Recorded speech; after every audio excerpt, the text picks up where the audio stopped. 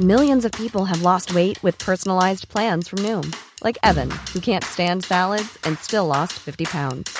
Salads generally for most people are the easy button, right? For me, that wasn't an option. I never really was a salad guy. That's just not who I am. But Noom worked for me. Get your personalized plan today at Noom.com. Real Noom user compensated to provide their story. In 4 weeks, the typical Noom user can expect to lose 1 to 2 pounds per week. Individual results may vary.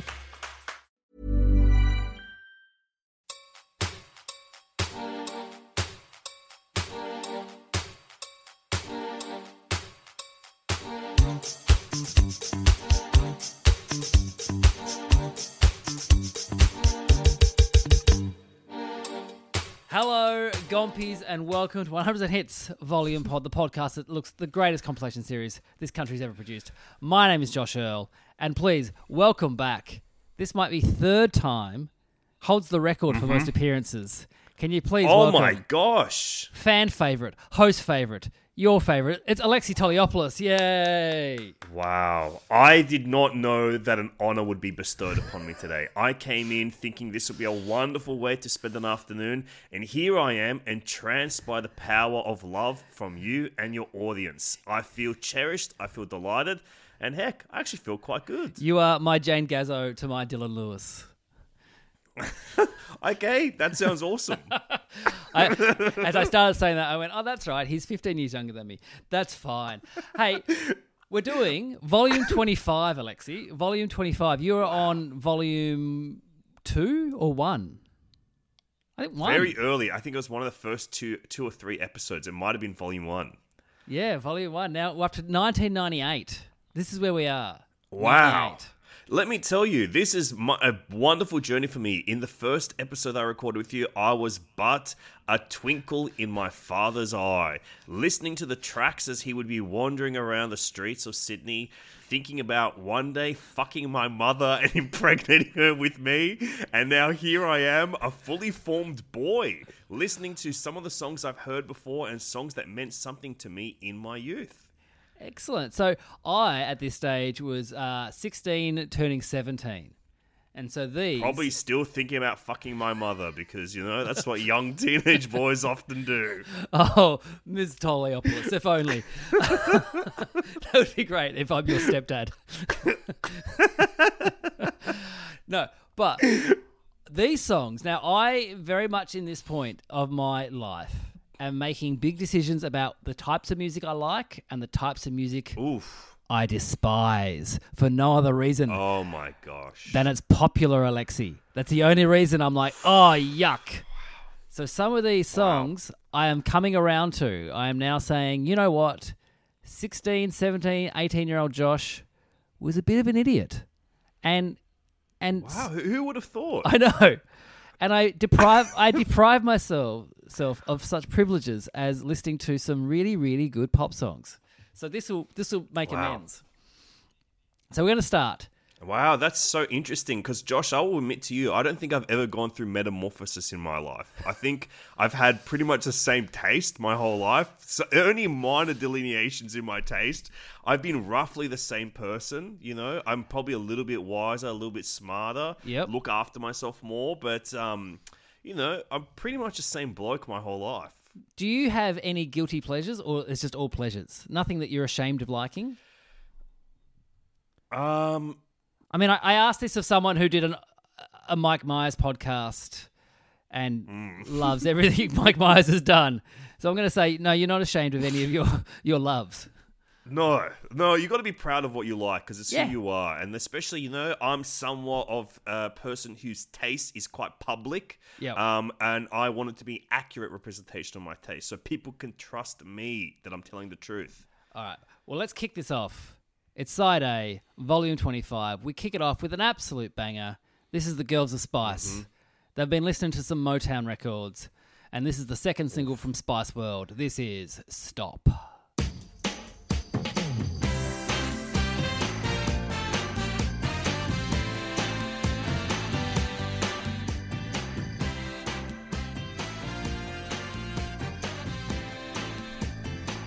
It's a good start. It's a good way to start an album.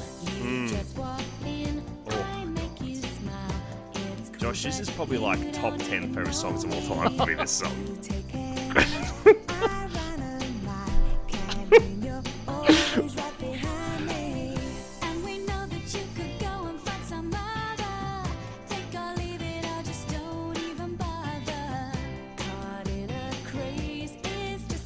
I love that it's like a relay race. Yeah. They just interchange between them. No harmonies, almost no harmonies. Just pass the mic along the line. And it's so funny because they were all getting on really well at this time. And it's almost like they were like, no, we're not talking, so get everyone in their own booth. Here we go.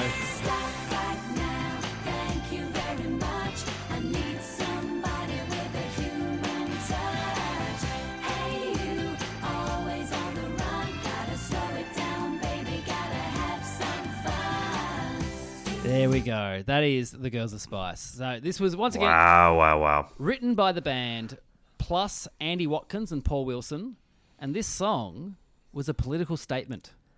It was the band saying to their record label, "You're making us do too much."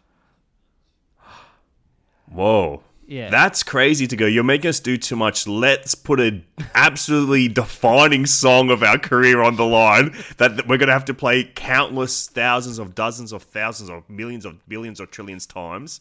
I can't even think about how many times I've listened to this song in my life. It, honestly, good Lord, if I have to admit it on the podcast, it's not a guilty pleasure for me, but I'll admit I probably listened to this song at least once a week my whole life. That's amazing. Since it first came out. So is this your clearly your favourite Spice Girls song, or is there another song you listen to even more?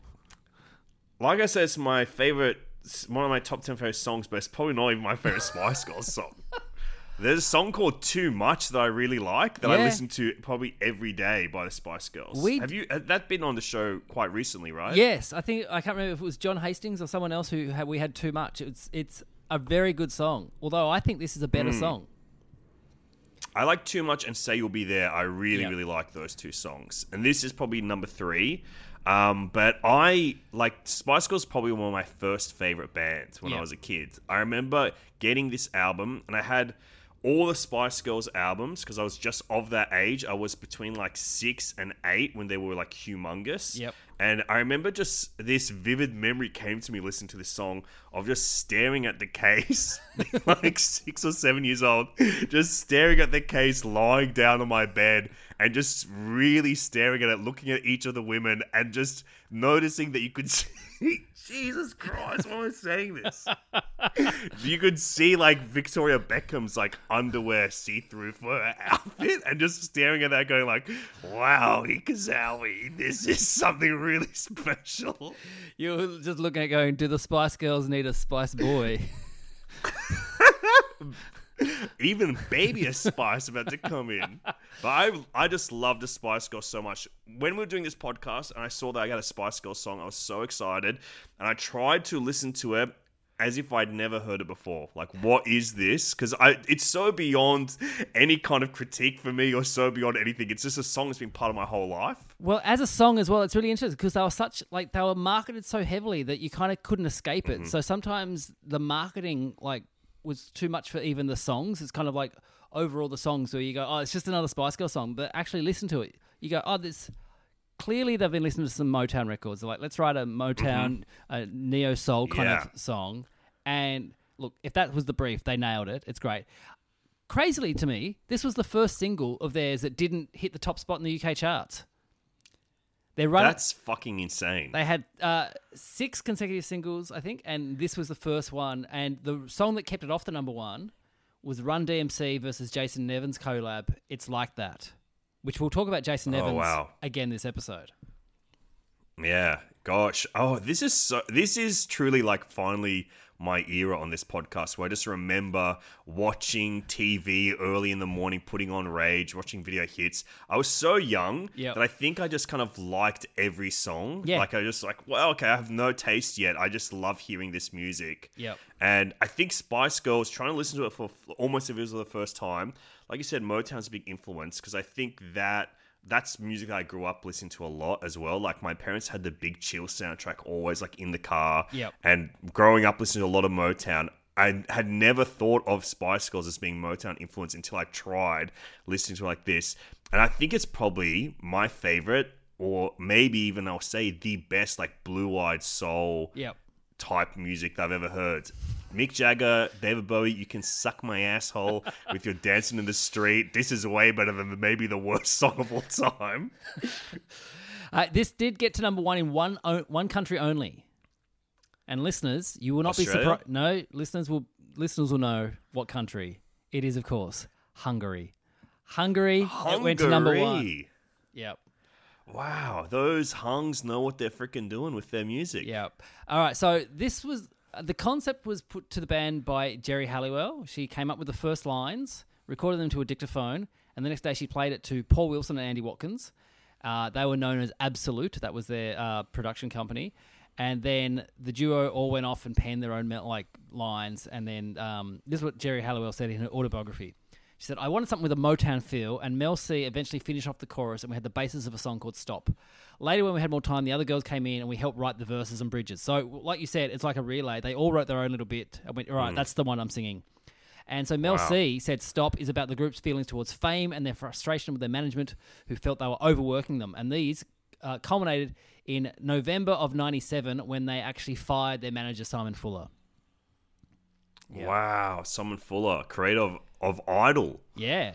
So we talked about how in the previous episode they were writing this album as they were filming Spice World, the film, which was incredible effort to do two things at once. Like during the day, ripping off A Hard Day's Night, during the night, ripping off the Supremes. Can I just say, time has been very kind to the Spice World film. So it was a commercial success. Has it? Critics panned it, and now everyone's saying it is a cult classic. And there's talk of not a remake, but a sequel, but it's going to be an animated sequel. Wow, okay. That's interesting to me. I can probably speak a little bit to this. I haven't seen the movie for a long time. Absolutely loved it as a kid. Had it on VHS, watched the absolute fuck out of it, went crazy. I cannot overstate how much I genuinely love the Spice Girls my entire life. And I don't think I ever went through a phase of them going like, oh, how embarrassing, the Spice Girls. I never went through that. Yep. And I'll also say, I've never had a relationship to any other boy or girl band. They're the only one that I'm just like, yeah, they're the best. But I can speak to the film a little bit because I think what it would be was at the time, it's just like complete trashy filmmaking, like it's quite camp. And I think at the time in the 90s, camp, if you look at it, is not being embraced. Like there's so many movies from that era that have rightfully come on to have like their legacies heralded as like camp classics. Think about Showgirls, think about Roadhouse a few years before the 90s. Yeah. Like those kind of movies are like now canonical cult classic films. I think Spice World is in the same bracket. And I think mainly because people like me that would have loved it as a kid are now critics with like established backgrounds and stuff that are helping shape what the new canon is. Yep. And I think that is 100% the case of Spice World. Sorry to bring absolutely zero humor to a moment of just talking, lecturing about why I think tastes change and what becomes the canon. You see it in music as well. All these kids who grew up listening to pop music and when when I first noticed it was when, I can't remember the band, I think it was, not DZ's Death Race, but someone did a cover of Cher's Believe for Hottest 100 and everyone loved it. And I remember when that came out, everyone was like, oh, this song sucks. Now I admit I'm totally wrong and that's an absolute classic of a song. But when they did that and it charted really high in the Hottest 100, I was like, oh, the kids who were like 5 are now making music. Like when I was a teenager, the young kids are now going, oh, these are my influences and this is what I'm listening to still now. Can I just say, the film of Spice World, lots of cameos. So Meatloaf, their bus driver. Norm from Cheers, he's in it. Dominic West, a.k.a. McNulty from The Wire, he's a photographer. One cameo that didn't make the cut. They filmed a 4-minute appearance from Gary Glitter, and just before it was released, he was arrested for child pornography offences, and the Spice Girls demanded that it get taken out, even though they performed the song I'm the Leader of the Gang, I Am. They put that on the soundtrack. Holy crap, what great timing that they were able to like yank it. Because now it actually has aged well because he's quite unforgivable, Mr. Yeah. Gary Glitter. And if you want to see that, if you really want to see that scene, it is leaked online. You can look it up. If I didn't look it up because I don't really care about Gary Glitter's acting performance. All right, we're gonna move on.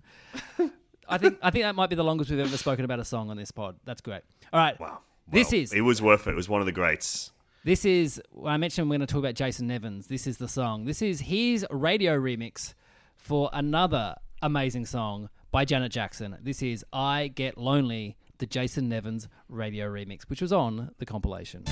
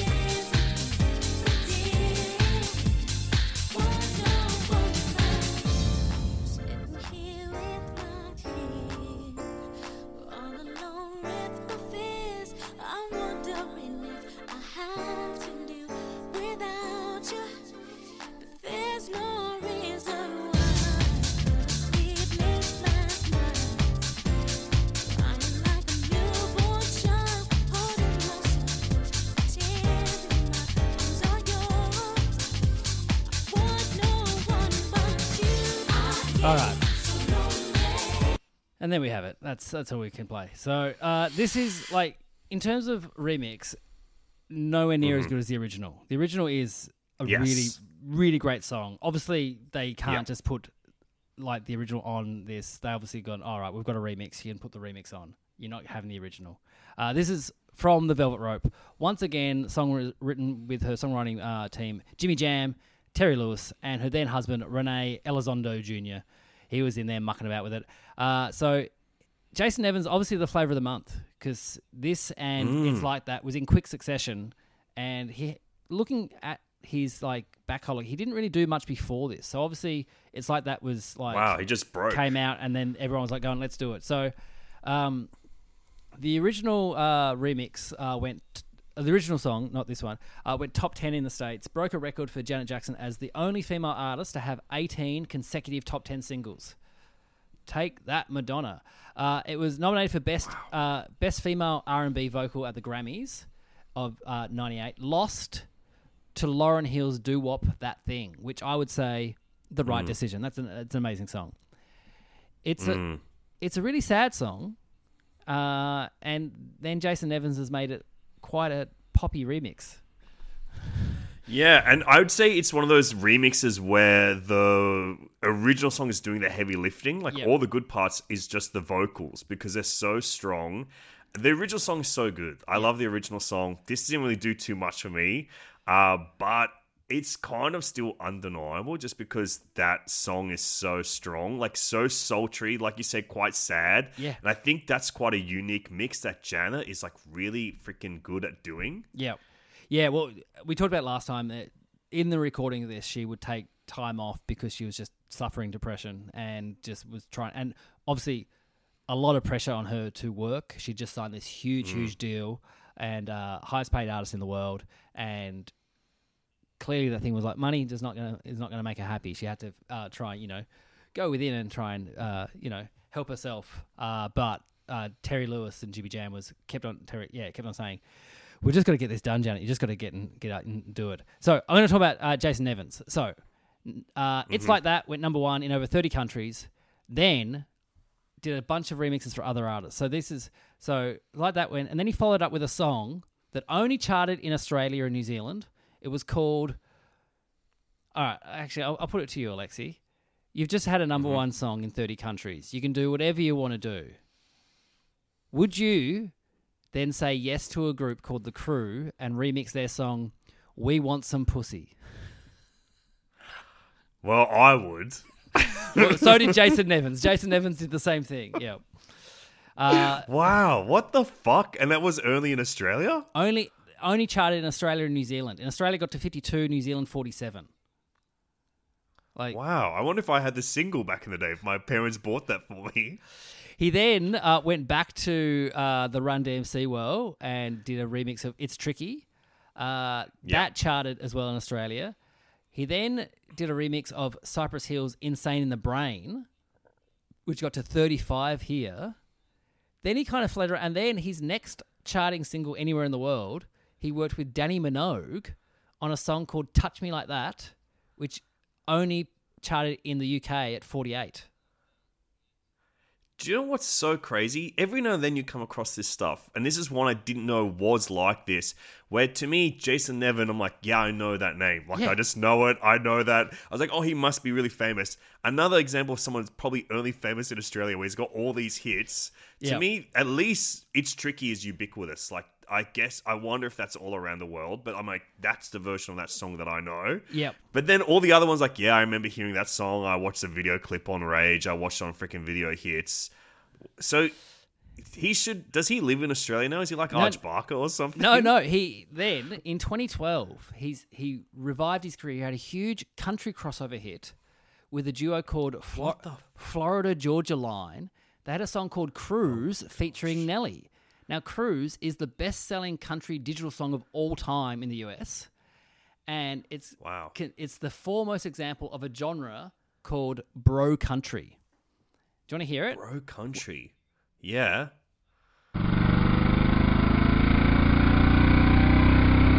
Baby, you a song, you make me wanna roll my windows down. I hate the sound of this shit. Oh, God. So that was Jason Nevins producing Oh, that. gosh. But then... No offense to people from the rural areas of the world. I fucking hate that shit. It's my least favorite sound. Yeah. Just like, ugh. See, My body is rejecting it. I like country music, but I don't like that kind of country music. That's the worst kind of country music. Okay. There's good country music, and then there's that. But the band Florida Georgia Line, which band duo, they were like reading about it. They were like, oh yeah, he really changed that song because it was his idea to put Nelly on it, and that is genius. I'm like, is it genius? Going, oh, hey, there's this really big pop star. I reckon I could get him to do it like a vocal track on your song. Of course, that's going to make the song more popular. Like, yeah. Anyway, wow. Jason Nevins. I really love Nelly, by the way. I really love Nelly. There's a YouTube video of him singing "Hot in Here," which is like with a live band in a studio. That is one of my most viewed videos on YouTube. Everyone should watch it. I was thinking Usher, who does that thing for the Tiny Desk. All right. Wow. We are going to move on. We're going to move back to the UK. This is a band or a production company called Bamboo and their song Bamboogie. Josh, when I saw the title of this one come up, I was like, this could be good for me. Bamboogie? Funny. I like boogie. And then you heard it? And then this song continues on as it does, as you're hearing now. And I was like, yeah, maybe if I was like on a treadmill or like, a Peloton or whatever they call that shit, which I'll tell you, I haven't been on one of those in probably 10 years, so it was not my jam. I did go for a hike while listening to this song to see if it did something for me. Yep. And when it gets to this, when it got down tonight, got close to something. We're going to just listen to the original song. Yeah. There's like kind of, proto-girl talk. Yes. See, all right, we'll pause it there. It doesn't really change. It is that one of those, covers where the original is better. And like you said in the previous one, the original's doing all the heavy lifting in this song. Which I don't mind the song, though. Okay, I don't mind the song. The original song by KC and the Sunshine Band, that got to number 1 in America. This version in the UK got to number 2, and it lost out to the top spot by only 575 sales to a song that we're going to talk about later in the show. Okay, cool. So interesting. Bamboo is pretty much just one guy called Andrew Livingston. He was one of the producers of Take That's Awful. From Hey Fam? The guy from Hey Fam? That's Levins. No, but he produced Take That's song Relight My Fire, which is fucking awful. This song It's fine. I was listening to this in the car as I drove in to do the podcast last night. So if you want to listen to it, I recommend listening to it about 10 o'clock at night, driving down Sydney Road with all the anxiety in the world that hopefully this show is going to be good. I didn't know how many tickets were sold, so it was that thing going in. It could be no one, it could be a lot of people.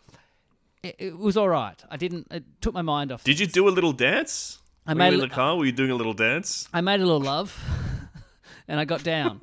Okay. Yeah. That is exciting. Also, it has one of the classic film clips of the time, which was like, just get some old stock footage. This one's of a cartoon, like old cartoons, and just play that. Don't put any effort into it. Just yeah.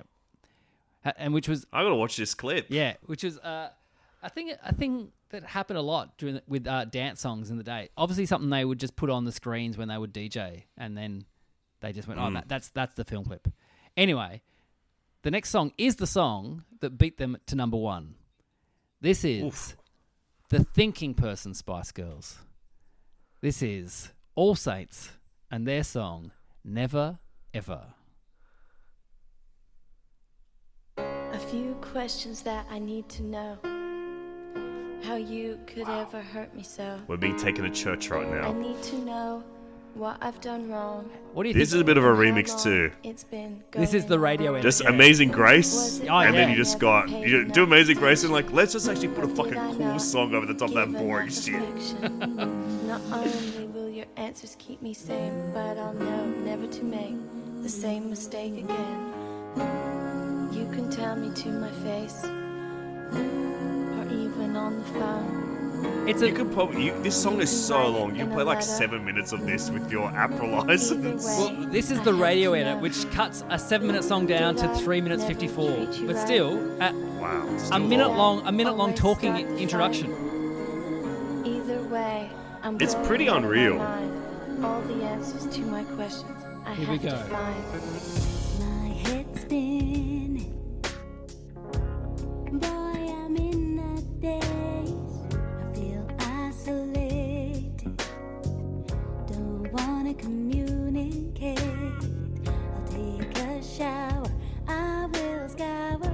I will run. Find peace of mind, the happy mind I once owned. Yeah. Flexing vocabulary runs right through me. I've got to get to the chorus. Come on. Yeah. Right from A to Z. Conversations, hesitations in my mind. We're doing the relays at the moment. Yeah. Before we can get to the chorus. I'm not crazy. I'm sure I ain't done nothing wrong. No, I'm just waiting. 'Cause I heard that this feeling won't last that long. Here we go. Here we go. Never, ever, ever, ever felt so low. When you gonna take me out of this black hole? Never, ever, ever, ever felt so sad. The way I'm feeling, yeah, you got me feeling really bad. All right, that's the longest I've ever played a song on the show, by the way. 2 minutes 11. Yeah. APRA, don't come for me. It's so long. No, but just say we Yeah. weren't playing the radio version. We're playing. If anyone's asking, we were playing the full 7-minute version. Can I say, as I was listening to this last night, I really got into this song last night. I loved it. This Wow. was very calming, a very calming song in the car last night. I can imagine you finding God driving around Sydney Road hearing this come on. Your anxiety has melted away. You've boogied your little ass off, and now you're like, finally, I have found something. I will not care what the ticket sales are. I will find Jeebus up on that stage. Praise be to Shaznay Lewis. Okay, so this was, I thought it was their debut single because this was the first time I heard of them, but it wasn't. It was their second single, but it was Okay. their biggest hit. Okay, huge hit. It was the third highest selling single from an all-girl group of all time in the UK, only behind Wanna Be by the Spice Girls and Shout Out to My Ex by Little Mix. They're the only two songs that top it. Okay, so the band is Shaznay Lewis, Mel Blatt, and the Appleton sisters, Natalie and Nicole, okay? And let's just say things didn't start out great for this band. So, Shaznay Lewis had written this song, and the other girls re-recorded it without her vocals on it, and then pitched it to the head of London Records. The head of London Records, loved this song and said, "Who wrote it?" And they went, "Oh, our ex-member Shaznay Lewis," and he said, "Well, get her back in the group, and I'll re-sign you." So they had to go back to her and say, "Hey, we did this thing, but if you come back in the group and put your vocals on it, we're going to get signed," which wouldn't be a great feeling. No, but the dollar talks. I would do it. I'd come back if I felt betrayed by everyone. I'm like, well, what else am I going to do? They were flown to America to re-record it, and they couldn't work out the spoken word intro, and they decided that the demo version was the better version, so they just kept the spoken word intro. Okay. Wow. Okay. In the production studio, there was a guy called Robert Jazeri, who is credited as production and songwriting, and he sued the band because he said he should be the principal songwriter because he said, "I changed so much of the song, I should be the actual principal songwriter." He took him to court, he won 40% of the songwriting royalties. Still not satisfied with that, he filed another lawsuit, and the label settled it out of court. They said, "All right, we'll do this." Whoa. Yeah. It was number one for 7 weeks in Australia. It won the Brit Award for Single of the Year, and this is the songs in that category. For Single of the Year, 1997, it was Radiohead's Paranoid Android, The Verve's Bittersweet Symphony, Blur's Song 2, and Elton John's Candle in the Wind and Never Ever by All Saints. And the winner... Elton John, he should not have been nominated. That's really... No, that's just for That's Princess cheating. Diana. Yeah. He was going to win highest selling single. The winner, though, All Saints with Never Ever. Well done. Come up on stage. Yeah. Yeah. I'll agree. I agree. Come up on the stage. And Elton John, fuck off, mate. You can't do that shit. You can't do that. So I've said a lot. So your thoughts on this song? I know Amazing Grace is a great song, so you're always going to go well if you just copy Amazing Grace. Yeah, I agree. It's an undeniable great song. I like this song a lot. I don't think I'd heard it for a really long time. Yeah. And I don't think I'd ever heard this full 7-minute version. It just was not part of my life. Like I said, I was devoted to one girl band only in my life. So All Saints, I didn't even know what All Saints was. I'd heard their name. I just saw it was a TV show. Yeah, you're I didn't thinking really Georgie know. Parker. I thought there was some... I thought it was going to be like the theme song to that. I had no idea that this was that song. I'd never heard the spoken word part. I think I'd only ever heard the chorus. I'd never heard the full song. I remember as a kid the spoken word part going, that's a really interesting way to open a song. I'm not sure if I mean, it's great, but I'm not a big fan of the spoken word intro. Like, there's like Leader of the Pack is great. Spoken word in Elvis's Love Me Tender, that's great. Yeah. There is a song coming up which has a spoken word intro, not so great. We'll get to that later. All right. I think this one is quite beautiful, though. It's a beautiful song. Yeah, the gospel elements are really great. All right, this is a song. First time on the album, on any of the albums for this band. I reckon we'll hear about them in about 4 more episodes. This is the band Sugar Ray, and this is their song Fly.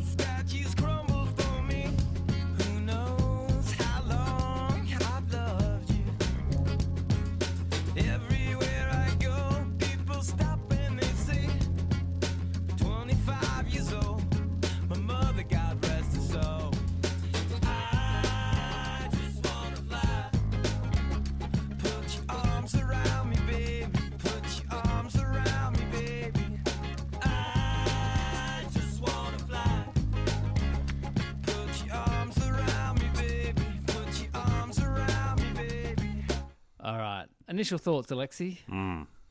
Well, this is interesting because I think after the last songs we've all heard, this song feels really tiny. Like, it feels so small in like its scope compared to the others. Yep. So I don't think that does it many favors. And I on this podcast before, I've admitted to my predilection to loving reggae, and I really like ska music as well.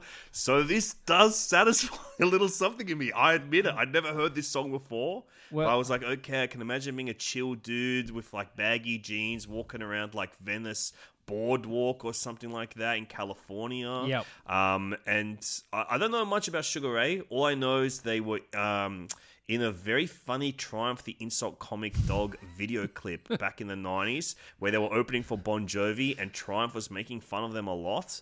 That's probably my one thing. And then I remember previously mentioned on this episode, Andrew Levins bought our dear friend Angus Truscott a cameo by Sugar Ray for a birthday present one year. That's everything I know about Sugar Ray. Okay, well, let me tell you. You said you like reggae. You would love the other version of this song on the same album.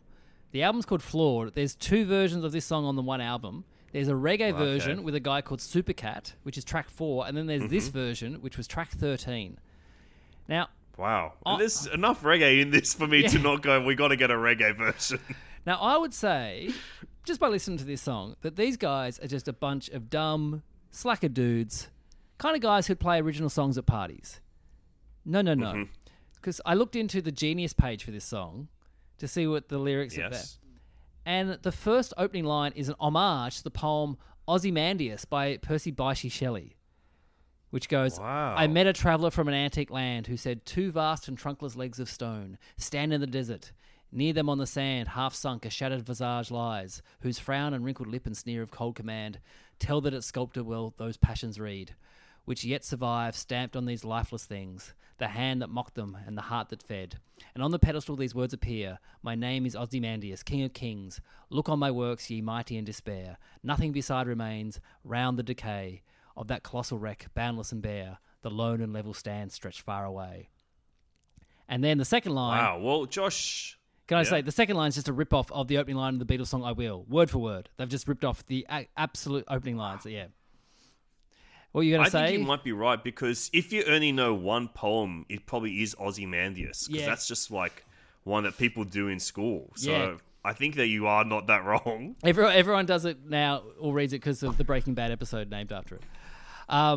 Okay, so the band singer, Mark McGrath, who people might know from the E! Network, I think he's on, or one of those Access television shows, he hated the song when he first heard it. The band had written it without him in the room. He was into metal and like heavy funk, and he listened to this and went, nah, I'm going to quit the band, until his very good friend, the director McG, director of Charlie's Angels. Of course they're friends. Wow. Told him... If you had just said to me, what director do you think he's best friends with? No doubt in my mind I would have got it in less than 3 seconds. Well, my brain would not even have to do computer processing to figure it out. This was before McG had, done anything really.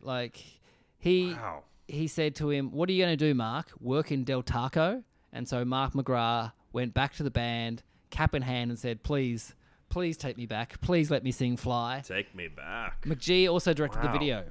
And so the change, because this song got some success. It I think got number 1 on the Billboard rock charts, and so their next album after this, which came out two years later, had songs that were just this, like that Every Morning, which you'd probably know. I know, that song. Yeah.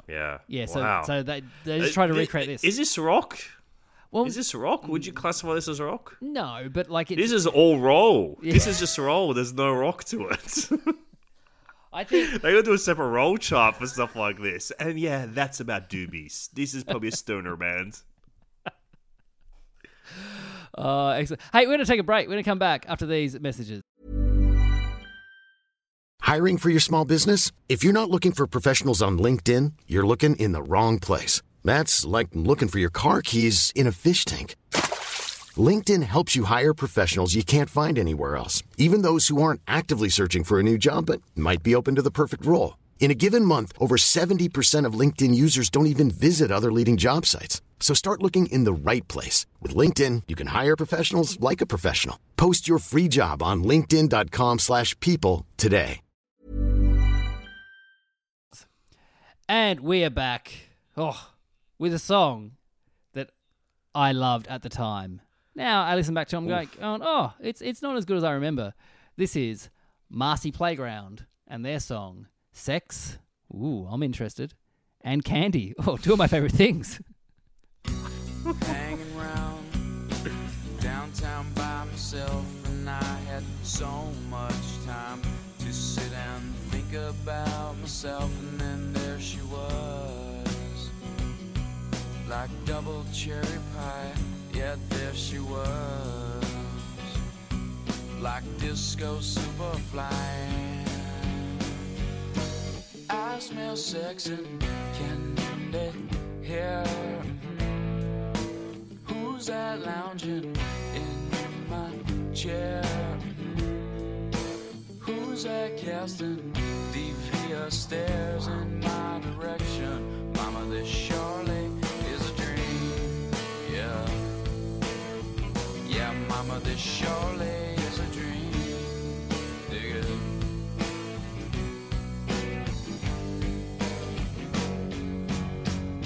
And we'll stop it there. Yeah. Can I just make a observation? Yes. This song is a hit, if it is a hit. I don't know if it is.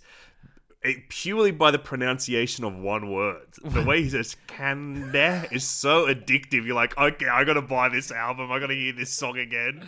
Well, you know who was a big fan of this song? And I remember this. I didn't have to look this up. I remember I used to, as a young boy, Alexei, I used to love Juice magazine, which is an Australian music magazine. Loved it. And they were doing a big feature on the actress Courtney Cox because Friends was blowing up. And in the article, they were like, we got in her car, and as she turned it on, this song was playing. And she goes, oh, do you know this band? I love them at the minute. I can't stop listening to this song called Sex and Candy. And that has stayed in my brain for 25 years. I don't know why. Wow. I could use that brain space for other stuff, like learn a language, learn my kids' teachers' names for the specialist classes at school. Nope. I know that Courtney Cox liked Marcy Playground. Sex and Candy. Yeah. Oh, this is my other story that I know of. Speaking of famous actors, so Toni Collette was doing an interview apparently. No, this was I found this. She was apparently driving down the street one day, listening to Coldplay's then very, very new album X and Y, pulled up at the lights, took it out, and said to the people next to her, hey, I've just got the new Coldplay album. Do you want it? It's shit. And just threw it into their car. That's Toni Collette. Oh, that rocks. Yeah. Toni Collette, what a legend. So this song was number one on the Billboard rock charts for 15 weeks at the time, a record for the Billboard rock charts. They are from the... I would once again say this is more of a roll than a rock, this song. They're from Minneapolis. The band's named after the primary school that lead singer John Wozniak attended. They had Marcy Primary School, or whatever it was called, elementary school, but they had the Marcy Playground. He wrote the song. He was inspired because when he was at college, he and his then girlfriend were having sex in the room, and her flatmate walked into. Oh, fuck yeah! Yeah, dude. her flatmate walked into the room after us and says, "Oh, this room smells like sex and candy." And hey, wow, that worked for when Kurt Cobain was told by Kathleen Hanna from Bikini Kill, "You smell like Teen Spirit," which he thought was like a metaphor, and she meant just the deodorant. So John Wozniak said that this song took less than an hour to write. He wrote it at 4 a.m. in his college bedroom. Here's the one thing that I do not hear, but all the reviews and articles of this song of the time say it sounds like Nirvana. I don't hear it, but no. Cracked.com has an article where people often, it's like almost like a Berenstain Bears thing. People mistake this as a Nirvana song, even though Kurt Cobain had died 3 years before it was even released. Can I tell you what band it actually sounds like from that time? It sounds like a humorless presidents of the United States. Yes. Yep. It would fit in. Like it perfectly just with sounds those like bands. that. No humor. Just put it in, and maybe you'll go, oh, the way it says candy is funny when you hear it, if you think it's on their album. If I said this was the follow-up to by the Crash Test Dummies, you'd go, okay, yeah, I believe that. It fits in with those kind of bands. Well, anyone that has that like Mandela effect stuff, I always just go, just admit you're wrong. Why Yeah. you say this? It really annoys me. Go, oh, it's actually been this thing. It's like, no, just admit it. You had a preconceived notion that's been challenged and you were wrong. We're not in parallel universes. All right. Anything else to say about this song? Oh, this It's cute. I think it's cute. they are a one-hit wonder. This was their only song, but they did. This song was so big that the band had to get a separate accountant just for this song. So, Fuck yeah, dude. So they had that rocks. their Marcy Playground account, and then they had another one just for this song because obviously the songwriter was getting most of the money, and just so they could deal with the royalties. Wow, that's so sick. But surely, like, if the Eclipse is so much, wouldn't you just have one account that mainly looks after this song, and then they just go, "Oh, let me look after the album on my weekends or like on a night off or something." All right, moving on. Oh man, I love this song when it came out. I still love it now. This is the Dandy Warhols and their song "Not If You Were the Last Junkie on Earth."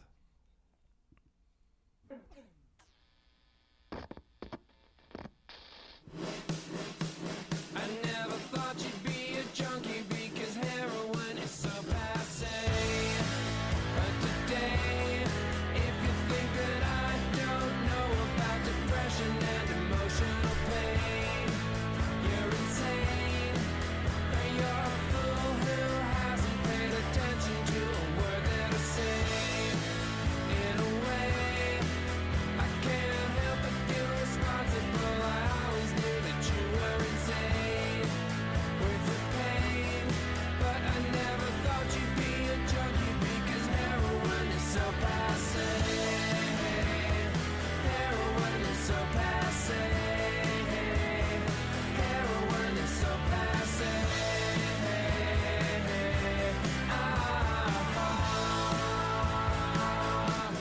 So passe. There we go. Thoughts, Alexei? Yeah, this is sick. Did you know this song? I really like this. Yeah. I didn't really know this song. The only thing I know Dandy Warhols really is the documentary Dig. Yeah. Have you ever seen Dig? Oh, absolutely. Yes. Dig is such a sick like music doco. It's the rivalry between Dandy Warhols and Brian Jonestown Massacre. Yep.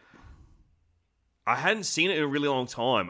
That was one they used to play at the video store when I used to work at a video store when I was a teenager.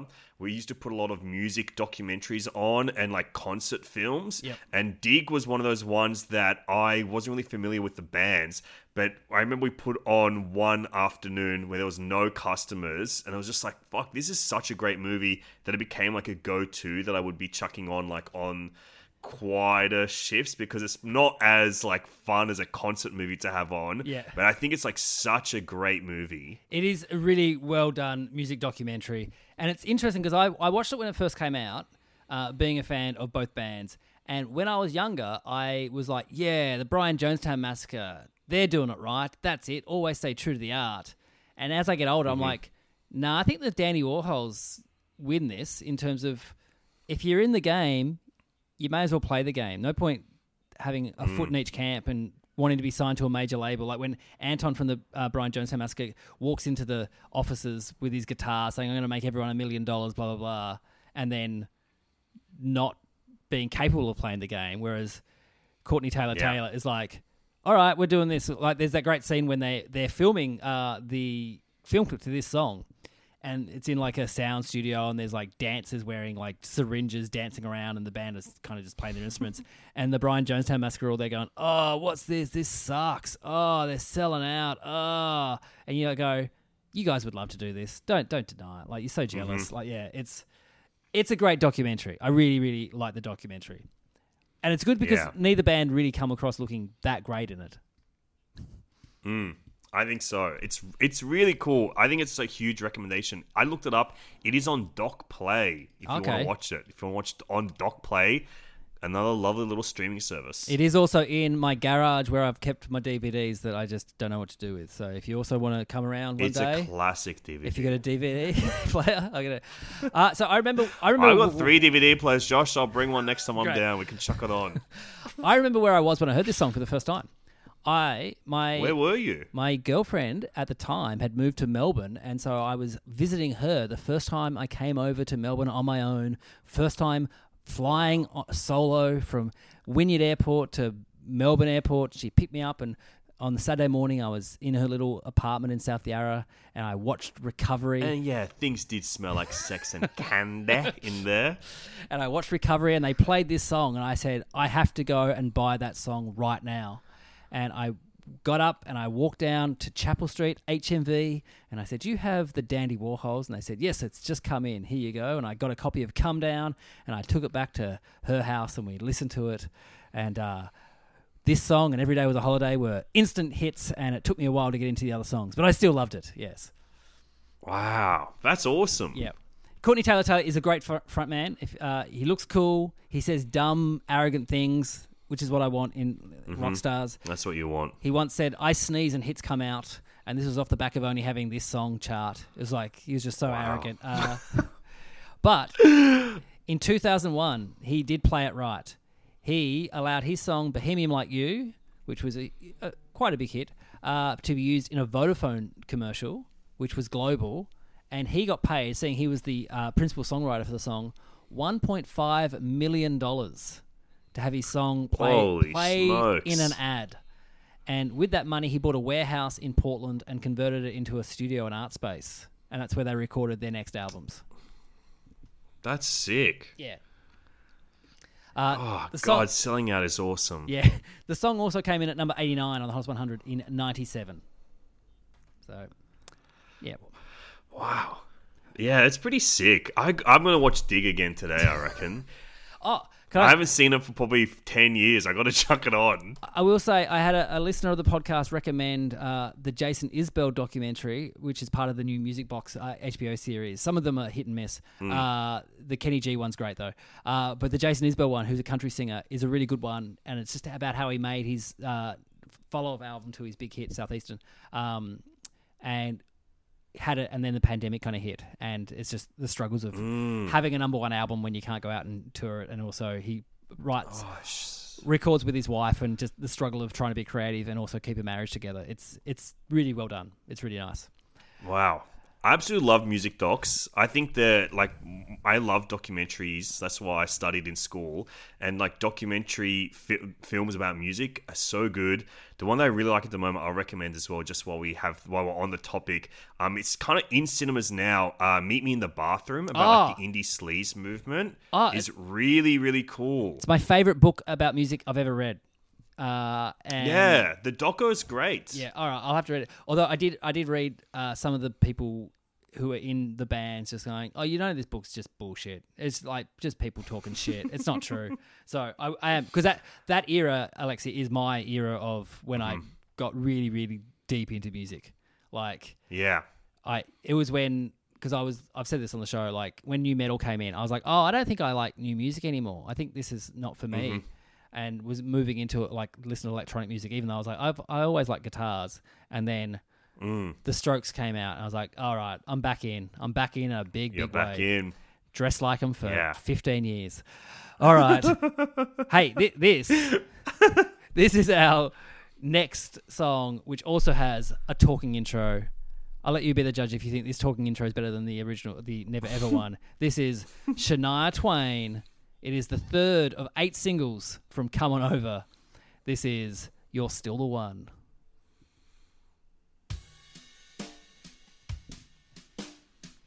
When I first saw you, Wow. I love those brushy drums. Yeah. And the first time you touched me, I felt love. Can I ask, is this sexy, the way she's talking like this? It feels like she's trying to be sexy. I think that was the brief. Yeah, looks like we made it. Look how far we've come, my baby. Because this is not a sexy song. No, it's not. Like, this is a song that a mum might play at a funeral or something, you know? They said, I bet they'll never make it, but just look at us holding on. We're still together.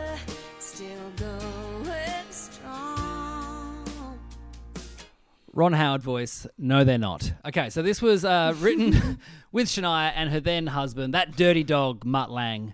We've talked about that relationship in the past. Now, this was written as a response to the critics who thought that Shania was only with Mutt to help her career due to him being a successful music producer and their 17-year age gap. Which is crazy that in the 90s, people thought that in that relationship, she was the villain, not the other way around. Not that he was taking advantage of his power. Oh, 90s, never change. So this peaked at number 2 in the US. It was there for 9 weeks at number 2. It was held off the top spot by 2 songs. Next, their song Too Close, and Brandy and Monica's song The Boy Is Mine. It was Shania's first top 10 hit in the US. It's her most successful crossover single and the most successful country radio single of all time in Canada. It peaked at number 7 there, and it reached number 1 here in Australia for 4 weeks, where it was the only place it got number 1. It got to number top 10 in the Netherlands, New Zealand, UK, and Ireland.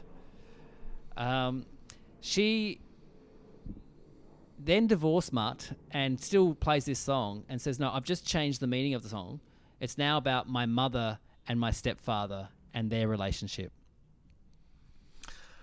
Well, actually, I think that suits the vibe of the song more, because it feels like a song about like your step-parents. Like it's not that emotional. It's just like, yeah, I guess I think they're awesome, but I don't really, that's what it feels like. In 99, the song was nominated for 4 Grammy Awards. It won 2, won Best Country Song and Best Female Country Vocal Performance. It lost Record of the Year and Song of the Year to a fellow Canadian, Celine Dion's My Heart Will Go On. But one award it did win was it won the VH1 Viewers' Choice Award Sexiest Video of 98. Yes. How sexy can this video be? It won the award where it asked its listeners or viewers, which video do you jerk it to? All right, here we go. Shania... Were you voting in that one, Josh, back in that era? No, Shania Twain was very attractive.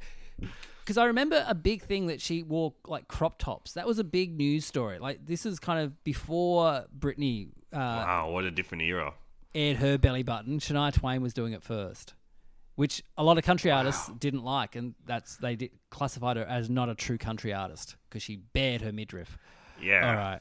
How dare she? We do not show our bellies. All right. Moving on to a song that I had never heard before. This is from their debut album, Coming At Ya.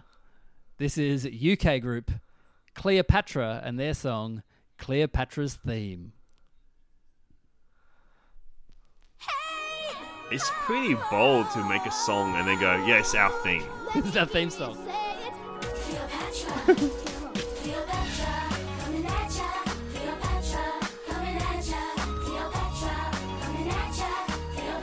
I mean, I have heard the phrase Cleopatra coming at you before. I'd say I'd never heard anything about them.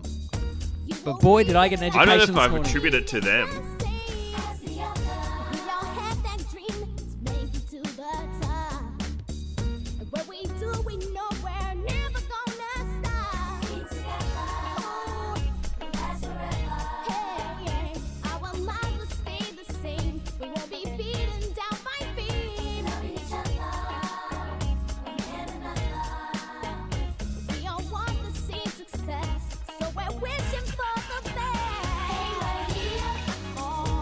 All right.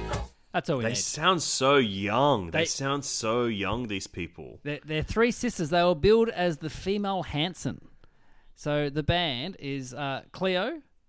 She was 15. Her sisters Yona and Zainam. Okay, they were originally called Cleopatra and the Attractions until someone must have tapped her on the shoulder and said, hey, Elvis Costello already has a band called The Attractions. You can't have that one.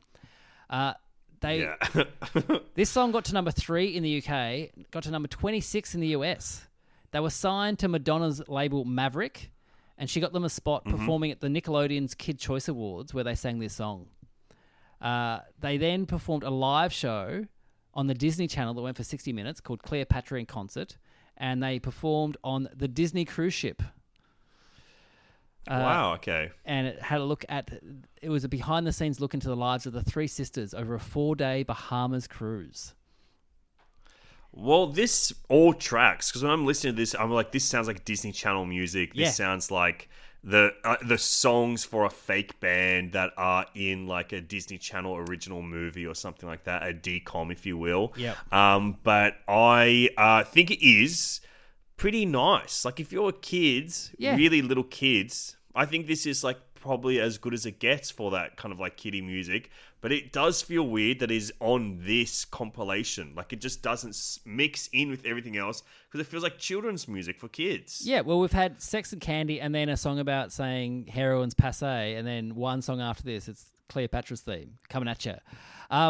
Hey, you would have loved this at the time. So they were the support act for the Spice Girls UK leg of the Spice World Tour. Awesome. And so they That played makes sense. They played to 150,000 fans at Wembley Stadium.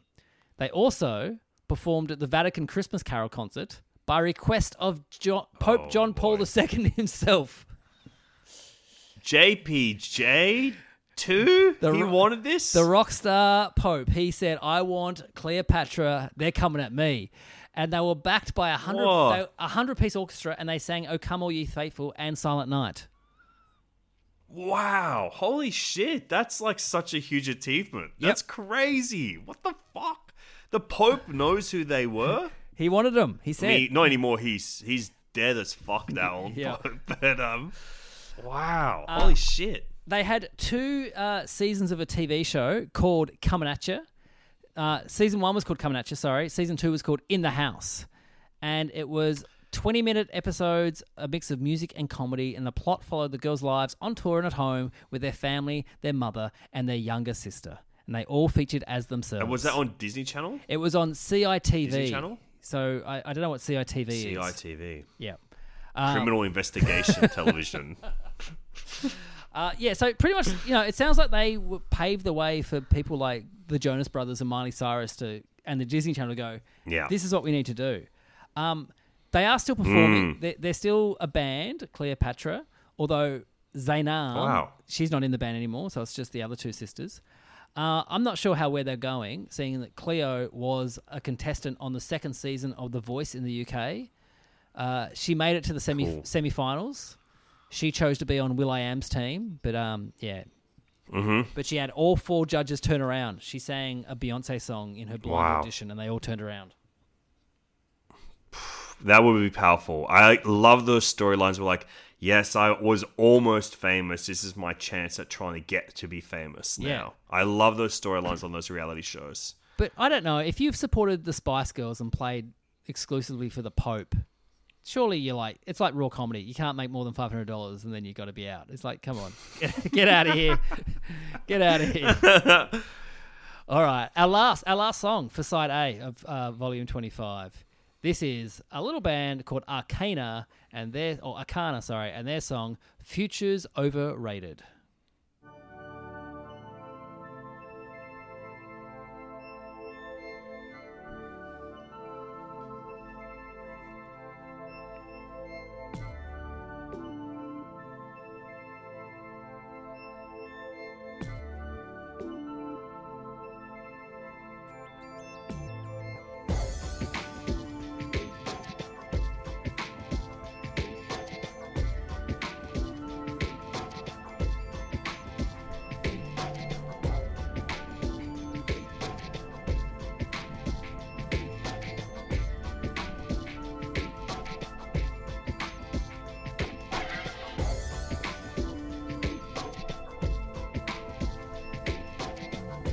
I might skip forward just so we get some vocals.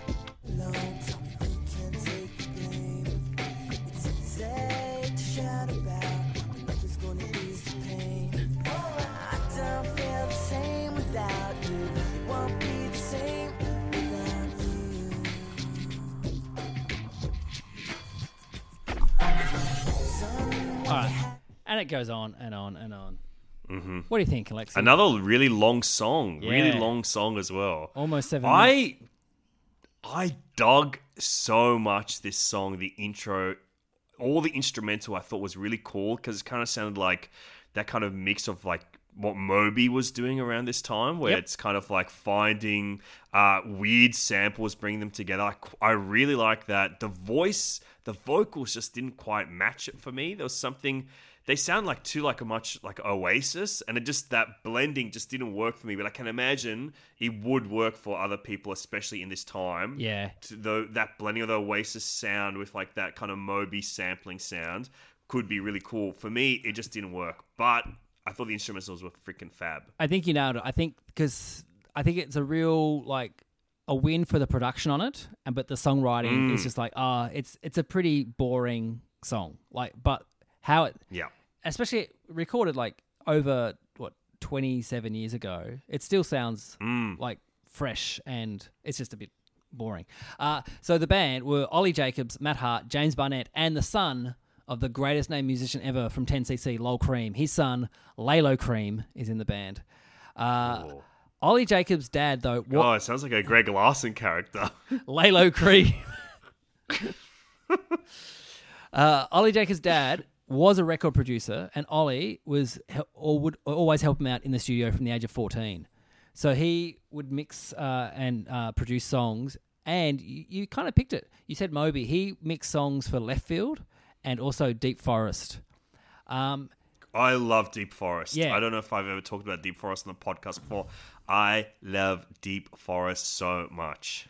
Well, he'd already had a number one hit song before he formed Arcana, and he wrote Peter Andre's Mysterious Girl. Wow, a song I don't mind. I don't mind that song. Peter Andre, he's coming up. He comes up a lot on this show. It's good. I've got a newfound respect for Mr. Andre. One of the great bods in history. Peter Andre, one of the great bods. I think he's Greek. I'm looking him up. He is Greek Cypriot. Yep. So you know what? I gotta love him. I gotta respect him. He's one of my elders. Well, Arcana apparently had a very good live show. They had a really good live following, and when you look up their album Fresh Meat, this song doesn't even come up in the popular songs from it. So if you like this kind of stuff, I would recommend going to listen to Fresh Meat. I remember seeing the cover. The cover is a white cover with a monkey kind of peering out from the corner. I remember seeing it a lot when I would frequent record stores, CD stores. Also because they're so as you walk in, it's so that I remembered, but I don't remember ever listening to the song. All right. The same principle of why I get so many butt dials. My name does begin with A. It's very easy if your phone's unlocked to give me a call. All right. That is it for this episode. So what we're going to do now is we're going to go through and see how many hits we have. Let's start off. And I think this one's an easy one. Stop by the Spice Girls. Hit? It's triple platinum hit for me. I think it's one of the best songs. Absolutely. I Get Lonely, Janet Jackson, Jason Nevins remix. Oh, this is so... I actually have been debating the whole episode if I'm going to give this one a hit or not. I've been thinking about it in the back of my mind. It has to be a hit because it's Jason Nevins. He's so in the pocket weirdly at this time. It's bizarre. But that song is undeniable. It's a hit. I got to say it. All right. Bamboogie by Bamboo. It's a hit enough for me. It's a hit enough. Nice. Never Ever I'll give it a hit enough. Never Ever by All Saints. Hit, easy. I'm glad. All right, Fly by Sugar Ray. It's a hit. I liked it. I liked it. Hey, like we established, there's no guilty pleasures here. It's a hit or not. Sex and Candy by Marcy Playground. It's a hit for the way he says candy. Like you can't deny that. When someone invents a new way to say a word like that, there's something really special about it. Not If You're the Last Junkie on Earth by the Dandy Warhols. The Dandy Warhols. Okay. Dandy Warhols. Shania Twain, You're Still the One. I'm going to say not a hit. I'm going to say this is not my vibe. And I know that technically this is humongous. This is a hit. The chorus is kind of cool, but I'm like... This is just not my bag, babe. Like you said, all I can say. She's not my bag. It's stepmom music. All right, Cleopatra's Theme by Cleopatra. I think if I was like 9 years old, which I mean I was under 9 years old when the song came out, I'm going back into my body then, I would think it's pretty cool. But it should not be on this album. It's children music. I'm going to say it's a kid hit. It's a kid hit, so technically it's not an adult hit. Are we adults? I'm having an existential crisis putting this one on. Alexei, we are now adults. Okay, it's not a hit. I will never listen to that song again as long as I live. It's not a hit. You really Unless I do Benjamin Button and I get Benjamin Button surgery. If I do that, maybe I'll become a hit for me in my late twilight years. And our final one, Future's overrated by Arcana. Fuck, this one's really tough too because I think it's so close. I'm going to say it's a hit. I'll give them the benefit. It's a hit. That's 8 out of 10. That's 80% hits. 80% hits. Well done, Alexei. We got there. That's pretty high. It's very high. That's pretty high for this podcast. I like it. Hey, thanks so much for doing this, Alexei. You got stuff to talk about? Anything to plug? Well, when does this episode come out? Tomorrow morning.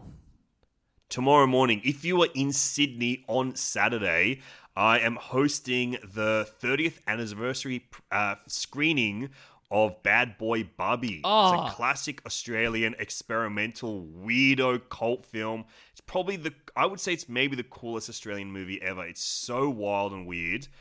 So I'm hosting that with the director, Rolf de Heer, and the star, Nicholas Hope. Oh, that's amazing. That was a real classic in my uni days. Everyone had to go and watch Bad Boy Bubby. It was that, and also the Gigi Allen documentary, which I do not recommend. Gigi Allen, punk performance artist who would get people to shit in his mouth and he wanted to die on stage.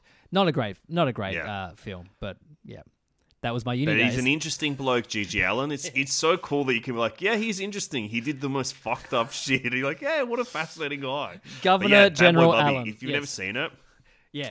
Bad Boy Bubby is such a wicked movie, but it's not for the squeamish, I'd say. It'll be really weird and interesting to see with a crowd, but I'll be hosting the Q&A, so come check it out. Brilliant. Otherwise, that's it. Watch Finding Jesus. Yeah. And then Cam and I are making some more stuff that will eventually be in front of your eyes at some point. Brilliant. Hey, also on Saturday, if you're not in Sydney, come to the Don't You Know Ham at Morris House here in Melbourne. It's the last one. It's going to be the last one for a long, long time. I don't see myself doing any more live Don't You Know Hams this year. So come along. Not sure of the lineup. I did have some lineup locked in, but half of them have been nominated for the best show at the Comedy Festival, and I think I clash with the award ceremony, so they might decide not to do my podcast. Haven't heard yet, though. We'll see. We'll see if I get a text saying, hey, I'm not going to do it now. Anyway, tickets are at joshearl.com.au. Also, if you're kids aged between 5 and 10, bring along to the final weekend of Humankind at the Q Courthouse. Thanks everyone who's been coming along with their kids. It's always nice to see adults in the room who go, hey, I listened to the podcast. That is great. Big thanks to everyone who came to the Max Watts last night and saw Don't You Know Who I Am with Ed Gamble, Mark Watson, Deanne Smith, and Sarah Schaefer. That was so much fun. If you want to listen to it, become a Patreon subscriber. Go to patreon.com/DYKWIA. It's all there, all unedited. You guys are the best. Alexei, you're the best. I'll see you next time. Bye. Bye.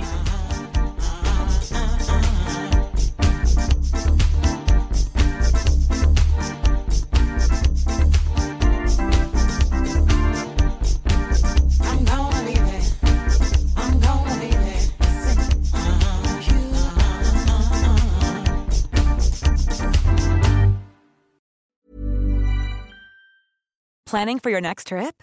Elevate your travel style with Quince. Quince has all the jet-setting essentials you'll want for your next getaway, like European linen, premium luggage options, buttery soft Italian leather bags, and so much more. And is all priced at 50 to 80% less than similar brands. Plus, Quince only works with factories that use safe and ethical manufacturing practices. Pack your bags with high-quality essentials you'll be wearing for vacations to come with Quince. Go to quince.com/pack for free shipping and 365-day returns.